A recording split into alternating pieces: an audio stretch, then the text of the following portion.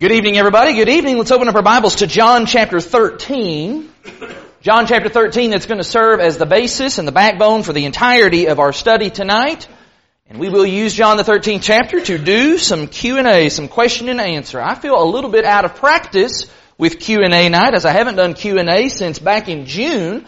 And so tonight will actually be the first of back-to-back Q&A nights, as next Sunday night I actually have a doozy for Q&A night then. It is a question that has been sitting and gestating for a long, long time, and we're going to work on that next week, but I'm going to use tonight's question from John chapter 13 to kind of serve as a warm-up for myself and get back into the groove of doing a little bit of Q&A, and I'm going to see if we can do this in a somewhat timely manner. I realize that even when I say I'm going to try to do it in a timely manner, I always look out and I see people like David Hatfield that are sitting there like, no, not going to happen. Well, we'll see if I can stick to my word tonight. Great to see everybody this evening. Hope that you've had a great day. It's been a great day of worship here during the morning service. Very encouraged by that. Great afternoon at the nursing home if you're able to be there for that. And just great to get to come together again tonight and to sing these songs and be together once more. Let's read together a rather long reading in John the 13th chapter, beginning in verse 1. I'm going to rip off 17 verses here, so it'll be helpful for you to be following along. In John 13, beginning in verse 1, Now before the feast of the Passover, when Jesus knew that His hour had come to depart out of this world to the Father, having loved His own who were in the world, He loved them to the end. And during supper, when the devil had already put it into the heart of Judas Iscariot, Simon's son, to betray Him, Jesus, knowing that the Father had given all things into His hands, and that He had come from God and was going back to God, He rose from supper, and He laid aside His outer garments, and taking a towel, He tied it around His waist.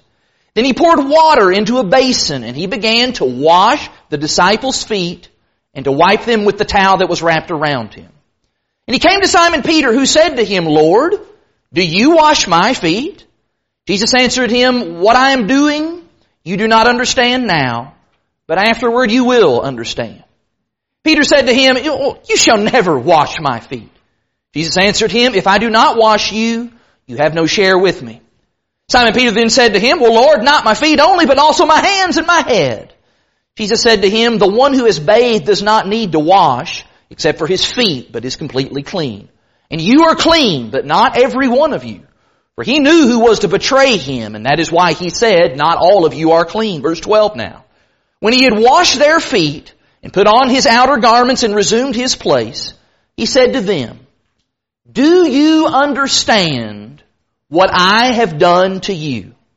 You call me teacher and Lord, and you are right, for so I am. If I then, your Lord and your teacher, have washed your feet, you also ought to wash one another's feet. For I have given you an example, that you also should do just as I have done to you. Truly, truly, I say to you, a servant is not greater than his master, nor is a messenger greater than the one who sent him. If you know these things, blessed are you if you do them. What would you say if you got invited to a good old-fashioned foot washing service? What would be your response to that invitation? How would you handle that conversation? You should know that that is a common practice amongst many mainstream denominational churches even today. For example, the Church of God in St. Robert, Missouri, they had a special foot washing service back in April and touted and advertised about that for weeks on end.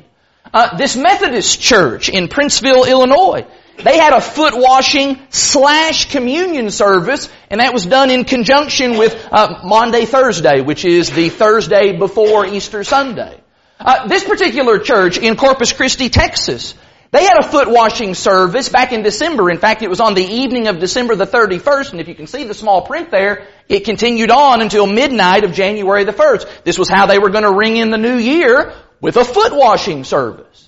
Unless you get to thinking, well, those are things that are going on in places far off from here. That doesn't happen anywhere here locally. Well, just this past Wednesday in Whitley City, the Indian Creek Church, which would be just a half hour up the road or so, they had a foot washing service, and on their social media accounts they described it as being wonderful and as being very special. Lots of churches and lots of people who profess some kind of faith in Jesus Christ, they engage in this. the ceremonial act of foot washing as a religious service and a religious ordinance. And as evidence from the text that we just read in John chapter 13, that activity seems to have at least some scriptural merit. In fact, it probably doesn't get any more plain and any more direct than a command from Jesus Himself in verse 15 when Jesus says, do it. Which begs the question, why ain't we doing it? Best I could tell, nobody showed up this evening with a basin or with a towel. And maybe if you did, maybe I just didn't notice that. I don't recall anybody this morning. I was pretty observant this morning to what was going on. I stood up here for about 35 minutes and was watching everything that was going on. I didn't see anybody break out in the middle of the service and get down on their knees and start washing and scrubbing the feet of their brothers and their sisters.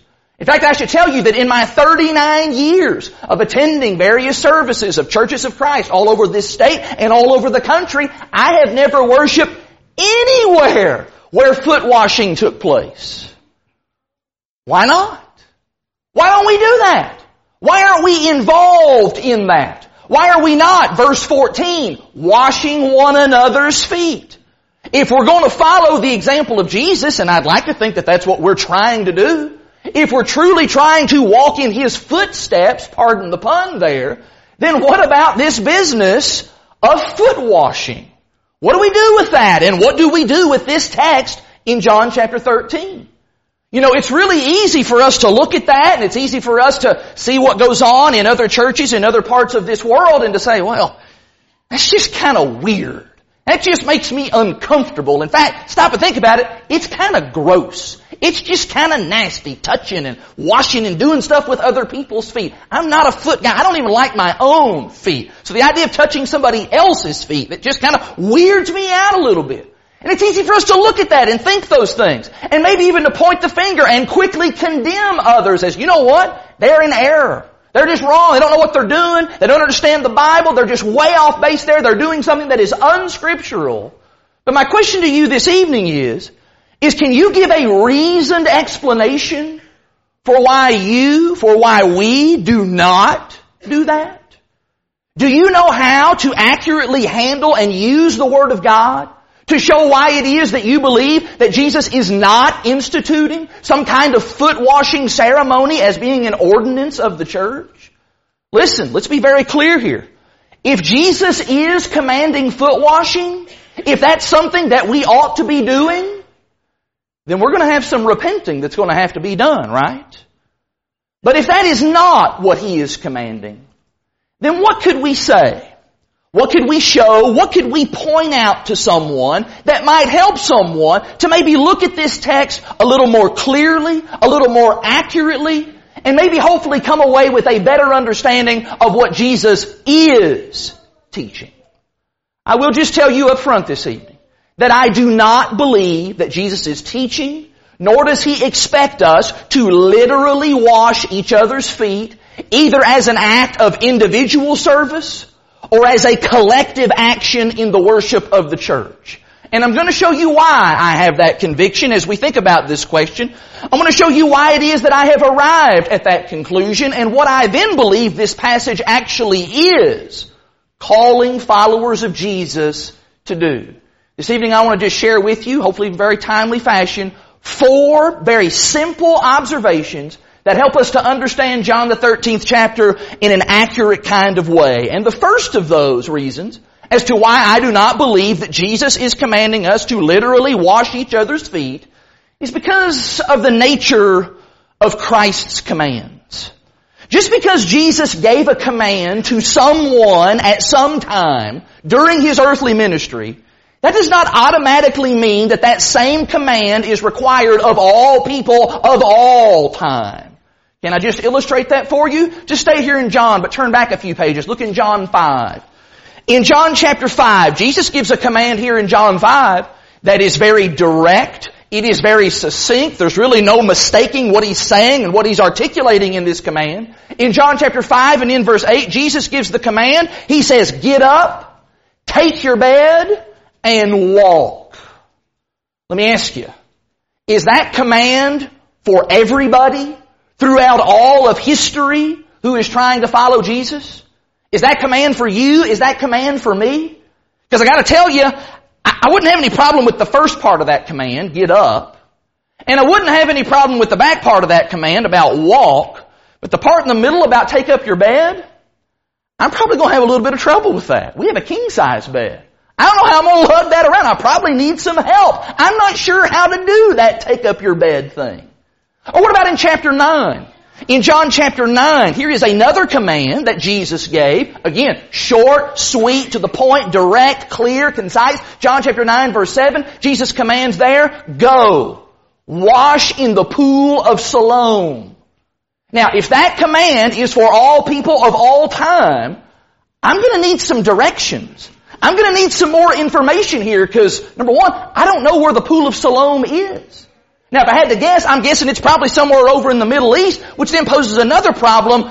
I'm going to need some money for some airfare to get over to the Middle East and do that. The truth of the matter is, these commands were not given to me. These commands were not given to you. That requirement to go and wash in the pool of Siloam, that was for that man in John 9 that Jesus encountered there. And the command to take up your bed and to go and to walk, that was to that man in John chapter 5. And it was not meant to be universal in its application. And what all of this is to say is that being a careful student of God's Word means being able to look at the nature of a command, to look at to whom that command was given to look at the very purpose of the command, if that purpose is stated, and then to think about whether or not it is to be applied in a limited way to a limited number of people, or whether it was intended to be for everyone of all time. I believe the command that we're looking at in John chapter 13 about washing one another's feet, I believe the specific application of that command was for those 12 guys who were sitting in that room right there that night, sitting at the table with Jesus. I think that's who that command was for. And one of the reasons that I think we can conclude that is whenever we have some understanding of the second thing, and that is the custom of foot washing in the first century world. If you lived in first century Palestine, in fact, if you lived somewhere in the first century, just really anywhere in the Roman Empire, foot washing would have been very common, and it would have been almost an everyday practice. And that was due to at least 3 variables that I can think of that are kind of all interconnected, which really made foot washing, it really made it a necessity. First of all, most travel in those times, it was done by foot. It was done by walking. There are more references, if you stopped and thought about it, there are more references in the New Testament to Jesus and His disciples walking to places than there are references to Jesus getting to places by some other means of transportation. If you were going from one town to another in the first century world, more than likely, you were walking. I realize there are exceptions to that. People rode horses and camels and other things. But generally speaking, the common everyday person, you walked everywhere you went. Secondly, not only were you walking, but you were walking in a certain kind of footwear. And you were not wearing nice, comfortably padded tennis shoes or some other kind of modern form of footwear that we have today. You were walking in sandals, more than likely. Open-toed sandals. And more than likely, you were not doing what many uncool dads do, and that is wear socks under your sandals. That was not the norm back then either. Which means then, if you were walking around in open-toed sandals, walking everywhere that you went every single day, that meant that your feet were going to be exposed to whatever was on the surfaces that you were walking upon. And that is the third variable in this puzzle, and that is that much of that walking took place on unpaved roads. We just sang that song a second ago, that my eyes have seen your glory. I have seen you walk down a dusty road. That's generally true. Now the Romans did have some very sophisticated paved roads in certain like larger cities and in bigger towns.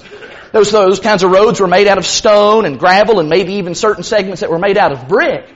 But if you were just kind of generally traveling, you're going from Nazareth over to Capernaum, a couple of just regular old towns. Number one, you were walking. Number two, you were walking wearing sandals. And number three, you were walking wearing sandals on dirt roads. In fact, there is even evidence that in many towns, in the absence of having septic and sewage systems like we did today, do you know what people did with their waste? They just threw it out in the street. Which means that on top of just walking on the dirt and the dust and the mud of just nature, you are also walking on top many times of raw sewage. That just compounded the filth and the muck and the grime that people were tracking their feet through every single day. And it is the combination of those factors that made foot washing not just merely a custom, it made it a necessity. Especially if you were having a guest into your home. We even understand a little bit about that today. You have a guest into your home and the person's wearing some shoes, it's got some dirt or some filth on it. Lots of times the homeowner will ask the guest, can you remove your shoes? Can't have you just kind of traipsing through the house, bringing mud and making a mess all over everywhere. Well, the way you handled that in first century times was you would bring the guest in and you would then offer to have their feet washed. Maybe they would offer to do that themselves, or maybe you would offer to do that for them, which means that foot washing was not just an act of personal hygiene, it was, but it was also an act of hospitality. It was an act of service that helped to meet a specific need. In Luke chapter 7, hold your place in John, in Luke chapter 7, Jesus was actually invited into the home of a Pharisee by the name of Simon. And there's a lot of unusual events that happen at that particular dinner party. Namely, there is a woman of the world, who just comes into the house. And she's weeping and crying, and she's kind of just falling all over Jesus, not in some kind of a romantic or a lewd way, but she recognizes that Jesus is the Savior. He's the Son of God, and she is a sinful woman. And in the midst of all of that, Jesus recognizes that Simon isn't quite learning the lessons that he needs to learn. And so he then says in Luke 7 and verse 44, Luke 7 verse 44, turning toward the woman, Jesus said to Simon, do you see this woman? I entered your house, and you gave me no water for my feet, but she has wet my feet with her tears and wiped them with her hair. Jesus says, Simon, you didn't even do the customary thing that just about everybody does, any kind of respectable person does for their guests, and that is to wash their feet, or at the very least, provide the necessary tools and instruments so that they can wash their own feet. What all of that is to say is that in that culture and in that time, there was almost an expectation of washing feet. It's like when you go into somebody's house and you're going to be a guest there, and maybe one of the first things they say, especially like in the wintertime, they say, hey, give me your coat. Let me take your coat for you. I'm going to take care of that for you. There's almost the expectation that the homeowner, the person who is hosting, that they're going to offer that to you. In fact, in first century times, if a man was wealthy enough to have a servant or servants, then many times a servant would be the one who was dispatched to wash the feet of the guest. Just as it was also that servant's job to wash the feet of the master when the master came home. Will you hold that thought in your mind as we turn back now to John the 13th chapter? Because what we see in John chapter 13 is we see Jesus addressing a much bigger issue than the cleanliness of one's feet. A much bigger issue than personal hygiene. Even a much bigger issue than following along with an accepted custom of the day. What we see Jesus doing is addressing an issue that His disciples very much needed a hard lesson about. And that is, Jesus is intentionally modeling for them what servanthood looks like. These 12 guys, as devoted as they were, well, maybe at this point, 11 of them were really devoted. But as devoted and as committed as these apostles were, they still had some very clear, rough edges that needed to be kind of sanded down a little bit. And not the least of which was there was this just ongoing spirit of egotism and pride and competition that just constantly prevailed amongst them. For example, in Mark chapter 10 and in verse 37, you will remember that James and John, they actually had the gall to come to Jesus and to request of Him, Lord, can we have the preeminent position and place of honor when you come in your glory? Let us sit at your left hand and at your right hand. Can we have that honor? Or maybe you remember as well in the previous chapter, in Mark chapter 9 and verse 34, the 12, when they were on their way traveling to the next city, while they were on the way, they were actually arguing with each other. They were bickering with one another. When they got to the place that they were going, Jesus asked them, what are you bickering about? And what they had been bickering about was who was the greatest. Which one of us 12 is the greatest, most awesomest of all of the apostles? In fact, in Luke's account of the events that we're reading about here in John chapter 13, Luke's account is found in chapter 22. In Luke's account of this Passover evening, this Thursday night place going on here in the upper room, Luke actually tells us in Luke 22 verse 24 that they were still arguing. On this night, the night that Jesus is going to be betrayed, they are still arguing about who is going to be the greatest amongst them. These men desperately needed to learn that greatness in the kingdom, it is not some superficial honor, it's not some little badge, some little medal that you get, some kind of thing that's just arbitrarily bestowed. No, greatness in the kingdom is achieved one way and one way only. And Jesus says it's through service. And so it was in that setting, with those 12 guys, and where they were in their development and in their character, these 12 guys who really needed to be humbled, it is in that setting that Jesus then girds himself with a towel, and he kneels down and he begins to wash dirty feet. On a practical level, it was needed. Their feet would have been dirty. But on a spiritual level, on a higher level, it also was needed. Because it set forth to these fellas the model and the ultimate example of what it is to have humility and to serve others. Think about it. Here is the master. Not just the master in the sense that he was their teacher. We're talking about the master of all masters. And he should be having his feet washed by them, and yet instead, he is modeling and having to show them what it means to serve others. And I am certain, I am 100% positive that the literal washing of the feet was not the point. And I know that because of what Jesus says in verse 12. Are you back in John chapter 13? In John 13 and verse 12, after he has finished this symbolic act, the Lord then asked them a question. He asked them, do you understand what I have done to you? Well, of course, Lord. You washed our feet. Yeah, that's exactly what you did to us. That's not what Jesus is asking. What Jesus is asking is, do you understand the meaning of what I have done? Do you understand the significance, the spiritual lesson in what I have done? Jesus wanted these men to develop the heart, the attitude of a servant. In fact, even if these guys had followed Jesus' example and they washed each other's feet, even if they had washed each other's feet 1,000,000 times over, but they did that begrudgingly, they still did that with that same spirit of egotism and superiority that they had exhibited before, then I would be ready to say that it was meaningless.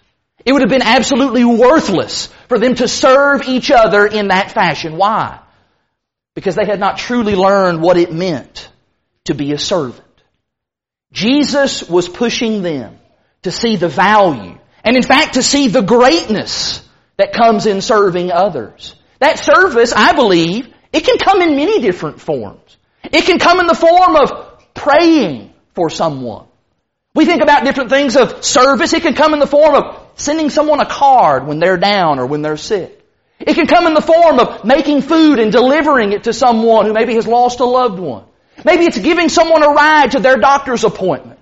Maybe it's helping someone financially with their needs. Maybe it's going and just visiting someone, just giving them of your time. Maybe it's doing chores for somebody, doing their laundry, mowing their yard. Actually, my service has limits. I'm going to do whatever I'm supposed to do, though. On and on and on the list goes. The point is, Jesus is instituting an attitude. He's not instituting a literal act. And so maybe what we want to help folks to see, and help folks to look closely at, especially that in verse 12, that there is a difference between what the Lord is doing literally and the significance of what the Lord is doing here spiritually. Now, there is one other little interesting tidbit. It's not a biblical tidbit. It's really something that is outside of the Bible that stands out to me. And that is just the testimony of history. Because it is of interest to me that nowhere in the New Testament, nowhere in the history of the early church, even beyond the early stages of the New Testament, beyond that first century, nowhere do we have record that any Christian perceived that this event in John 13 was meant to serve as a binding example of literal foot washing to be observed in perpetuity throughout all of Christian history. In fact, one prominent scholar, one writer, he observed the following. He said there is no indication in the New Testament or in any Christian literature of the first 3 centuries that our Lord was understood to have instituted a foot washing ordinance. He went on to say that the earliest reference to the ceremonial use of foot washing is in the canon of the Synod of Elvira, that was in 306 AD, where it is actually condemned.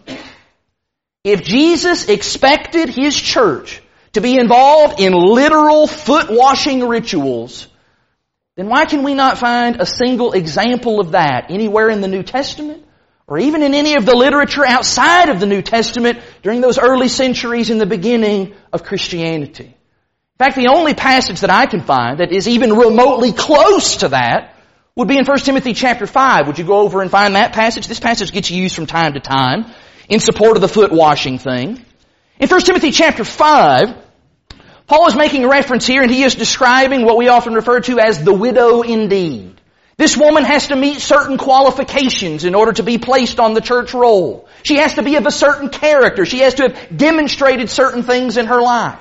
Notice in the middle of those qualifications, 1 Timothy chapter 5, this is verse 10. She must have a reputation for good works. If she has brought up children, if she has shown hospitality, if she has washed the feet of the saints, if she has cared for the afflicted, if she has devoted herself to every good work. I want to suggest to you, first of all, that what's being described there is not a church activity. There's nothing in here about this is something that goes on in the worship of the church. This is something that this woman does individually. But can I also suggest to you that what she is doing there is not some kind of ritual, ceremonial foot washing that people are commonly involved in today. If you look at the text, look at verse 10 again. Look at the things that come before the foot washing. Look at the things that are mentioned after the foot washing. What kind of things are being described there? The kind of things being described there are needed acts of service. This is a woman who is serving in whatever capacity there is a need. And I will tell you that if you live in a place, if you live in a part of the world, even in a part of this country, where everybody's walking around in sandals, and there's dirt roads everywhere, and they're having to do walking the majority of the time, then maybe foot washing would be a very appropriate thing to do for those individuals. But by and large, as we think about where we live, we think about the culture in which we live, foot washing, it just isn't a needed act of service. And what we need to see and what we need to take away is the timeless principle that undergirds it all. Jesus is not only teaching something that's timeless, He is exemplifying by His very actions. In John 13, this isn't a foot washing service. No, this is a call to be a servant. Which means that what John 13 is teaching, it's a challenge. It is a huge challenge. Can I just be candid with you? In my opinion, personally, I wish John 13 was instituting a foot washing service that we just did every so often and did periodically. You want to know why? That would be easy. It wouldn't be hard to do at all. Come together, whether it's once a week or once a month, or a lot of these churches just do it once a year. Have ourselves a foot washing service once a year and don't ever have to think about being a servant. But what Jesus is really teaching here, the idea of being a servant all the time, in every way, in every opportunity, that is much harder.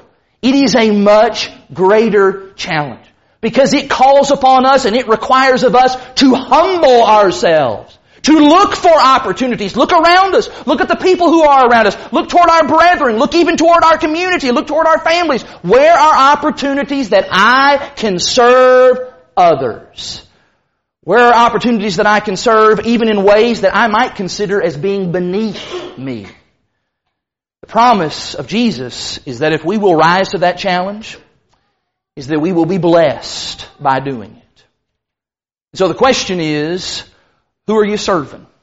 I am not going to conclude this sermon tonight with us all leaving here patting our backs. Yep, we're not doing foot washing services, so we're good, and all right, we'll see you next week. Nope. The concluding thought this evening is, who are you serving? How are you serving? What can I do this week to demonstrate the attitude and the spirit that Jesus modeled so long ago by serving someone other than myself? We sing that song, servant song.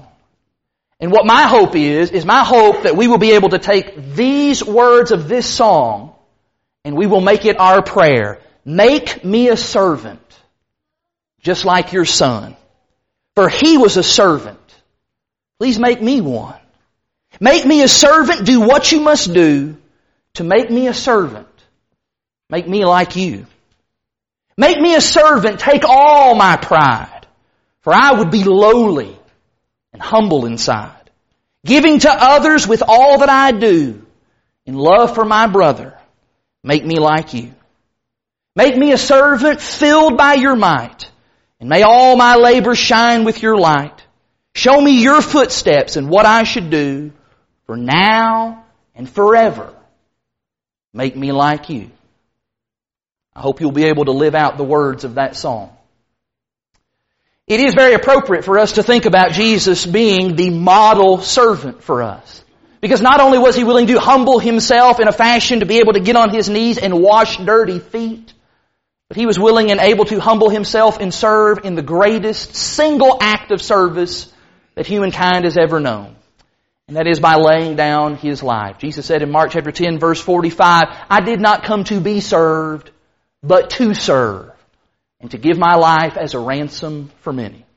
Have you taken advantage of that wonderful fact? Have you acted in your own life upon the fact that Jesus died for you, that He has authored your salvation, and He has made it possible for you to be forgiven of your sins and to become one of God's children? If you're not a Christian this evening, but you understand what you need to do, you understand that I need to repent. Talked about that at length this morning. You understand that you need to confess Jesus as God's Son, make that publicly known, acknowledge that He is Lord and that He is King. And if you need to be baptized in water for the remission of your sins, and you're just not, you haven't done anything about that, you're sitting on go, then can we plead you this evening to get off a go? And let's do something about it tonight. The water's ready, garments are ready, myself, others are ready to assist you and help you to become a Christian. You really can't even begin to be a servant for the Lord until you first become one of God's children. And when you do, you can then begin and you can understand the joys and the blessing of being a servant. Brother or sister, it may be that you have not been the kind of servant that you ought to be. You've not served the Lord faithfully. Maybe you've not served your brethren faithfully. Fix that. Repent of that. If we can pray and pray with you and encourage you in some way, we're ready to assist in that way as well. Whatever your need may be to help you to serve the Lord, take advantage of this moment right now by coming to the front while we stand and while we sing.